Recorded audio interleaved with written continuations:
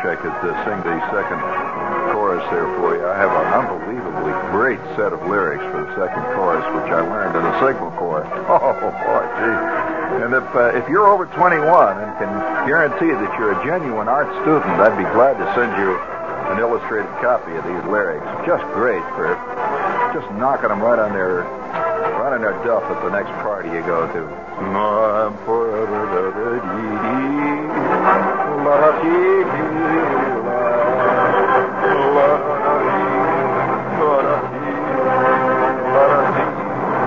Would you, before we get started here, I have a little, just a little ritual I'd like to obey here, please. Would you please, before we get started, I'd like to clear the sinuses. Bring it on there. No, that's it. Bring it up. Hold on, Judy. Hello, Dr. Jazz. Hello, Central. Give me Dr. Jazz.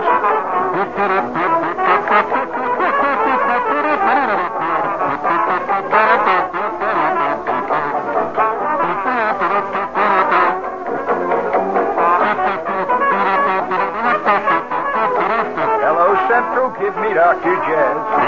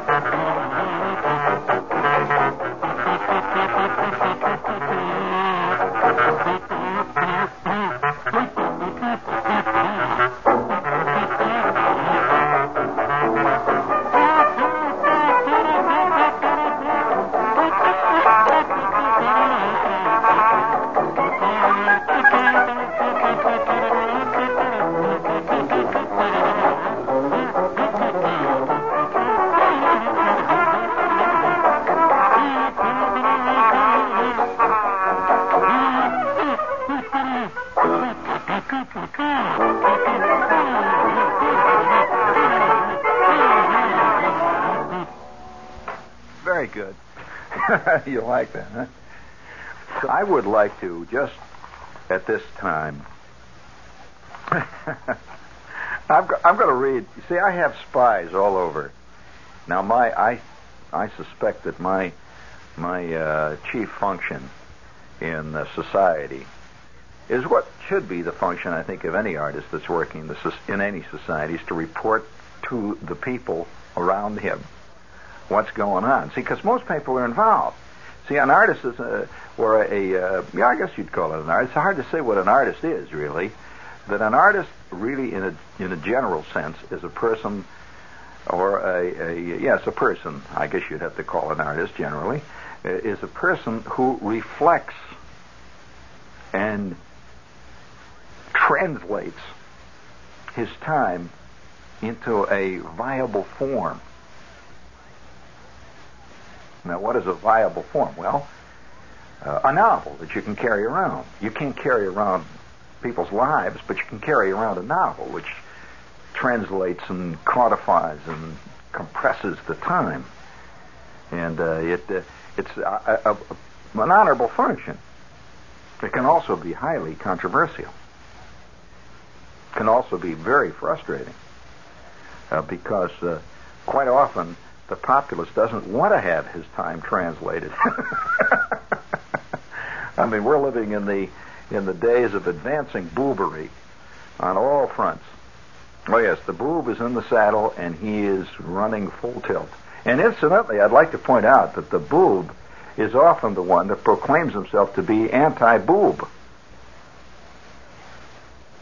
Listen carefully to what we are saying, which reminds me, this is WOR New York. Speaking of boobery, but the whole problem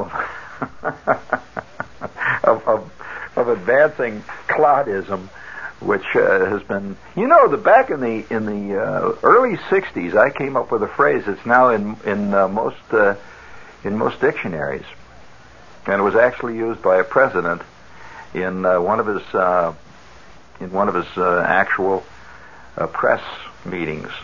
I came up with this phrase when I was on a show here late at night. How many of you remember the phrase creeping meatballism?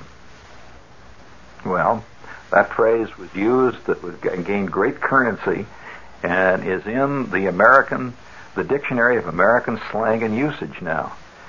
And I'm delighted to say, there it is. But creeping meatballism was a thing I defined in those days as the creeping belief in mediocrity as a positive virtue.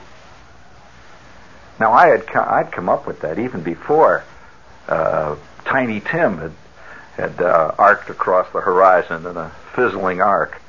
I came up with that even before Bette Midler had made her giant bid for total mediocrity in a dynamic, echo-chambered sense. And so this, I think, is coming now to total fruition. In other words, you couldn't say anything like that today. The creeping meatballism is a big problem today because it's so much part of our life that, after all, how can a meatball complain about creeping meatballism? In other words, subtly we've all been turned into a curious kind of meatball. Now, I've felt for a long time, that the people who think that the invasion of the barbarians, which is what happened supposedly at the time of the fall of Rome, would be in our time not quite as clean cut. In other words, the barbarians don't come riding into town on gigantic war steeds wearing leather buskins and with enormous beards floating behind them. That the invasion of the barbarians would happen when we ourselves slowly turn into barbarians. And in short, we invaded ourselves, which and none of us are immune. So don't think because your fantastic education has set you apart and above and beyond that no, it's not so. That we're all part of the time, the zeitgeist, the total oeuvre, and we are all either. You have your choice. Either you're a meatball or you're the gravy. And they're inseparable. What is a meatball without gravy, and what is gravy without meatballs? So, in the end, creeping meatballism has sort of taken over the whole of our time, Western world, really, in a sense. And don't think for a minute that it's stopped there. Did you find creeping meatballism in many parts of the rest of the world galloping? In fact, they invented it. The meatballism that came out of certain parts of the Middle East, and the East, too, for that matter, is legend. I mean, truly legend. So here we're sitting here now, and to counteract the I suppose you might say the fictionalization of our world, and give you an idea that there's that in some ways the truth of a thing can be unbelievably more interesting than the, let's say, your average fictional account of the truth. Now, you've heard this many times. People say, well, truth is stranger than fiction. You hear this all the time. But nobody really believes it because they figure, if I go down, see this new big show down there at the Warner Brothers Cinema 8 or whatever the hell it is you're going to see, that's far more exciting and far more intriguing than anything you can be involved in. No way. It's just to see what the artist does, the guy that puts this film off for you. He just takes a slice of something, adds a few little corny touches to it, and then shoots it on the back lot. And let's take the idea of an earthquake. Now, did you ever see the movie Earthquake? It's nothing compared to a real earthquake. Did you see the Towering Inferno? Well, Did you notice that hardly anybody sweat in the Towering Inferno? Well, the point, the thing is that in a real Towering Inferno, it's far more exciting than in the movie version of the Towering Inferno. For one thing, there's a hell of a lot more smoke. Did you notice they didn't seem to get much smoke in the places where they were? No, because you wouldn't have even seen Paul Newman most of the time. I mean, it was just a lot of flames, but it was a very strange bunch of flames. They didn't make any smoke, and it's the smoke that kills people in these big fires. Not the flames, it's the smoke, as any good fireman will tell you. But that's too messy, and also doesn't photograph well. I mean, there's a big cloud of smoke, a lot of people running around. That doesn't photograph very well. It's so the fictional account of a fire is always less intriguing than, and in fact, less exciting and less lethal than the real thing. Now, I'd like to suggest that this not only happens in big so-called blockbuster movies, but what if I started out with a television drama that showed this lady sitting in her kitchen. And let's say she's played by, let's take somebody who's playing everything these days on television, Ann Mara. She's playing everything, right? So here's Ann Mara, and her husband, Harry Gardino. He's the universal husband on all television shows, right? So here they are. They're sitting in their kitchen, and they're discussing their problem. Now, you want to hear what their problem is? That's after all the essence of drama. I mean, it's the conflict. I mean, if Hamlet had not had all that trouble with his uncle, forget it. There'd been no play, would there? So he was made by the trouble that was in his life. He would have been just this little short, fat, mad-looking Danish prince, and lost to history. Look at King Tut. I mean, there were a lot of other pharaohs. Do you know how many pharaohs there were in the entire dynastic progression in ancient Egypt? How many pharaohs there actually were? 362. Well, now wait a minute. It covered thousands of years. That was just a lot of pharaohs, and it was a lot of years. Do you know how many years ancient Egypt covered? Or do most of us think it just was this one shot with Yul Brynner with a bullwhip and these guys building the pyramids? That was it. That was called ancient Egypt. But actually, that covered roughly, let's see now, the time covered by what we call ancient Egypt was a good 2,500 years, give or take. A couple of hundred years. I mean, we can throw them around. But it was about 2,500 years, give or take. It was ancient Egypt, as we know ancient Egypt, began around 4000 BC, roughly. That's what they call the ancient kingdom, the early ancient Egyptians. And then it moved into the Middle Kingdom, and then moved into the late or the New Kingdom, which was not new by our standards, since that was about 2,000 years ago. But they covered a lot of ground. All right, so take King Tut now. You all heard about King Tut. A very minor pharaoh, by the way. Oh, yes.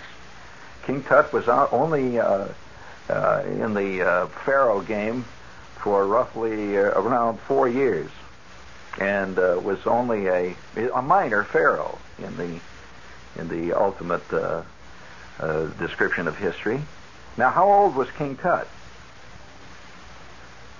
Oh, you figure he was very official. No, as a matter of fact, King Tut, when he was found, apparently he died between his 18th and his 20th year. That's roughly how old he was when he left this mortal coil.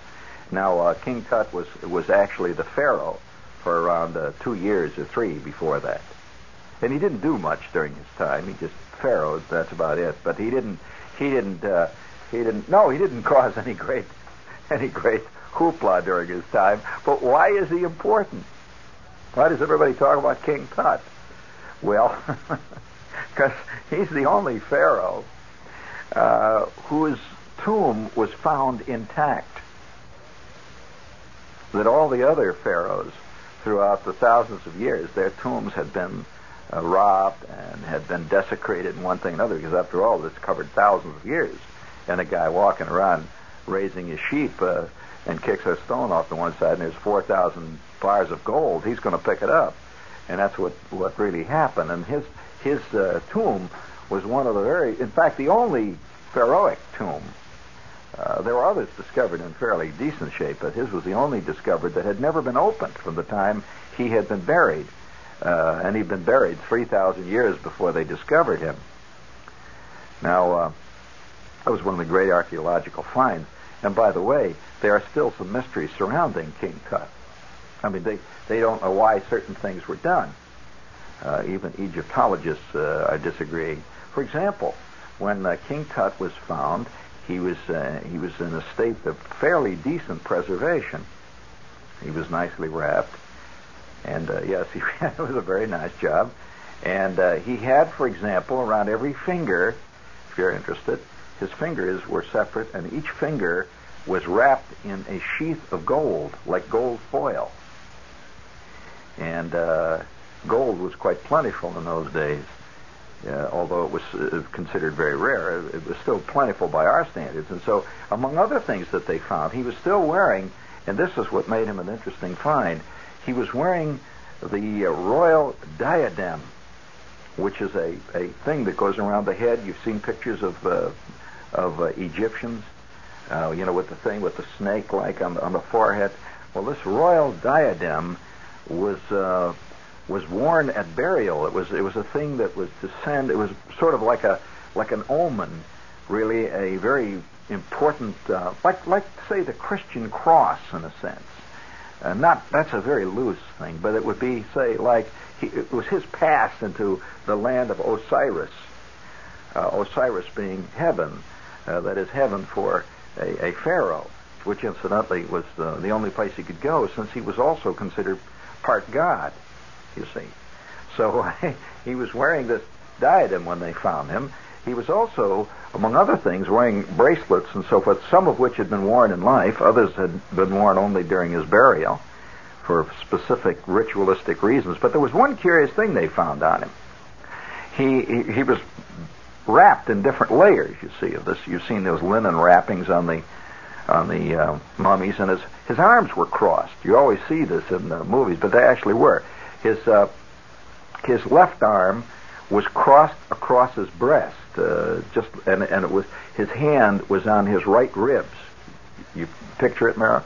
And his right arm was crossed, but his right hand was resting on his left hip. Okay, now you got the scene. Now, he was covered with various layers of cloth. This was a kind of linen that they made there, impregnated with various resins, various types of chemicals, all of which, incidentally, have been, most of which have been analyzed by chemists and so on. But a lot of them, they haven't been able to really determine what exactly was this curious substance used in many ways. A lot of the stuff was undefinable. But here he was, you see, surrounded by all of the various gifts and things that accompany a pharaoh as he goes off into the great beyond. And he was when the cave, or rather the tomb was open, there were a large number of people who had come there, you see, because these guys had discovered it. Who were the two men who had discovered this tomb? You don't know this. Does this bore you, this discussion? Because, as a kid, I wonder if I was alone in this. As a kid, I was taken to how when you're in second or third grade, the teacher takes you to the museum. Well, I was growing up, of course, in the south side of Chicago. And the museum that we were taken to was what great museum in Chicago? It's one of the great museums of the world. Right. Field Museum. Tremendous museum. There's also the Museum of Chicago, the Chicago Museum of Art and Industry, which is another museum, but science and industry rather. But this, the Field Museum was fantastic, and they had down below, in the under, sort of like in the basement of the Field Museum as you came in, they had these, I mean, really spectacular exhibits. It so happens that particular museum has one of the great Egyptian collections in the world. And among other things they had down there, they had an actual reproduction of King Tut's tomb as it was found. And you could go into it. You went through the passageway and all this, and it was lit, and they had absolutely reproduced it in absolute detail, including the fact that they had inside of it an authentic sarcophagus into which the coffin, that strange coffin-like thing that the mummies wear that's carved in the shape of a person, with the mask on it and all. That's what the casket is put in. It's a big stone-carved case, really, the sarcophagus, covered with a heavy slab of carved marble. And here was this whole thing. Well, at the age of about, what are you when you're in third grade, 10 maybe? I remember going through that. I was really knocked out. And from that time, anytime anybody mentioned mummies to me, my ears went up, man. I tell you, there's a whole idea of the mummy was really exciting. And some of the great, really rotten, ultimately, I suppose you'd have to say that, but some of the really exciting horror and or / sci-fi films I've ever seen were about mummies. The mummy's curse and the curse of the pharaohs and all that stuff. Well, as we went, the kids went through there, I really got turned on by these mummies. And they had several of them all laid out there with lights and these fantastic. And they had one that was partially unwrapped, so you could see what that was really like. Well, King Tut was, see, the common people, I don't know why I'm telling you all this, but I got into this Egypt thing, and I read up everything I could get on it. But see, the common people were not even buried in the same places that the royalty were buried in, obviously. They didn't have what we would have called today cemeteries. There was a royal place for burial called the Valley of the Kings. There were several other places, but they were royal places. It was believed that the god, there were many gods, but one of the gods there that they believe, Aton, for example, Aton, which you see occasionally in crossword puzzles. By the way, Aton was only a god for a short time. Brought in by a pharaoh, very interesting pharaoh, who created his own god. And there was Re or Ra. There were many, many different gods. But this area was considered to be one of the places where these gods, in a sense, were their domicile. It's a mystical quality. It would be like sacred ground, really. Now, the common people of the time of Egypt were largely buried in mass graves, incidentally. They were not put into mummies like we think of the mummy. The mummy was a royal prerogative. And although a man of great wealth or great importance who was not either a priest or a pharaoh could be mummified and put into a very elegant tomb, but incidentally, the priests were the repository of all knowledge in Egypt. They were the ones that did the writing. So if you were a common person in Egypt, you couldn't read Egyptian writing. You've seen this writing. That was a heavily guarded secret among the priests and the hierarchy of the time. And they had some rather advanced medical knowledge. I got into this thing. See, so I read all I could read about. There's a great account by the man who was one of the co-finders of this tomb of King Tut, of the opening. In fact, it's a 3-volume work. It's a classic work, almost minutely detailed, like bit by bit, as they opened this tomb and all the various things, what it meant, and so on. But as they actually tapped away, and there was a little part of the wall came down, like the dirt and the stones, and they shone this light in there. They shined a light inside, and they could see vast stores of gold. And they couldn't believe their eyes. Here was a really untouched tomb, been laying there for 3,000 years. Well, King Tut had, among other things, this is a curious thing, he had a thing that looked like what would be today a carpenter's T-square. You imagine a T thing? It was made of gold, and it was lying on his chest. But the top part, or the top part of the T, was lying across the left side of his chest, and the bottom half of the T, which was long, was like a yard long, roughly a yard, or maybe a little shorter than that, ran down his left leg. And it was wrapped in one of the layers of the wrapping in the mummification process. And nobody knows to this day. There's a lot of theories among archaeologists as to what this specific thing meant, but they've never found another one like that. Now, what did he die of? You curious? No, he died of what looked like a brain hemorrhage brought on by some kind of an injury to the left side of his head. Now, there's a lot of theories about that. His wife, by the way, they among other things they found a small bouquet of flowers which had been put in the sarcophagus, obviously by his wife as they were about to bury him. His wife, by the way, was around 15 at the time. And they still found the flowers and various things around in there that had been placed there 3,000 years before. Some of the plants are unidentified to this day. That there's no parallel modern counterpart of the plants. But here was King Tut lying. That's why King Tut is famous. He's not famous as a pharaoh.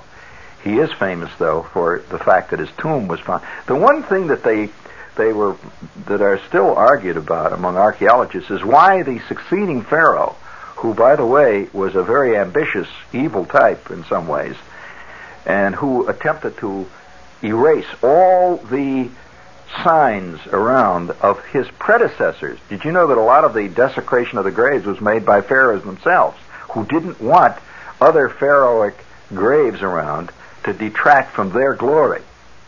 It would be as if a guy became president and then tried to erase all signs of any previous president. He didn't want any sign that anyone had ever been president.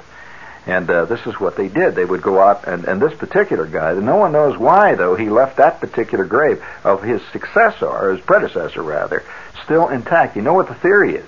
The theory is that they were afraid of the so-called curse of King Tut. Now, there's a lot of theories about this curse. One of the beliefs, of course, one of the theories extant is that the priests actually did put in these tombs what we would consider rare bacteria today of lethal diseases, so that when the tomb was open, you would breathe in this air of these bacteria and forget it. The game is over. There are a lot of theories about it, but this I remember going through the Egyptian section of the Field Museum when I was about 10, and absolutely being knocked out by that whole Egyptian thing. And I suspect that practically every kid that's listening to me right now is saying, yeah, you know, mummies, Egypt, curses, all this stuff really gets a kid. You gradually forget that stuff, see, and then you start worrying about the curse of the boss, is what they call it, you know. Mr. Grubbage's curse that he laid on the sales department. Other mundane problems. But I'll never forget, as far as I'm concerned, one of my great thrills came one day when I flew into Cairo Airport just after dawn.